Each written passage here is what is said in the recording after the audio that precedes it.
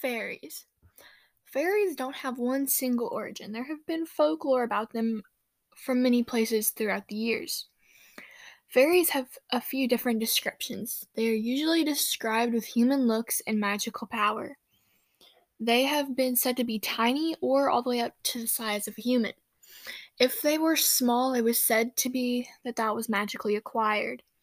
Some descriptions and artwork of fairies showed that they had wings, but other times it showed that they flew with magic or were able to hitch a ride with a bird. Here's a story that I liked.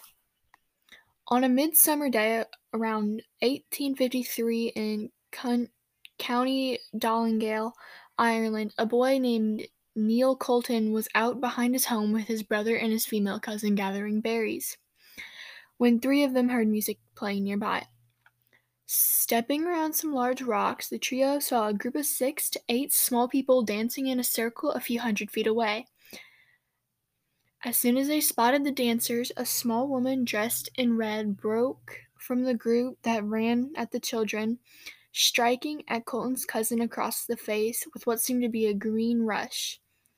Not surprisingly, the children ran for the house, but as soon as they reached it, Colton's female cousin fell down dead.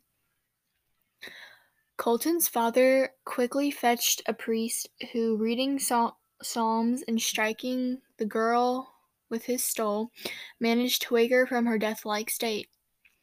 The priest said that had she not grabbed Colton's brother when she was attacked, she would have been taken by the fairies forever.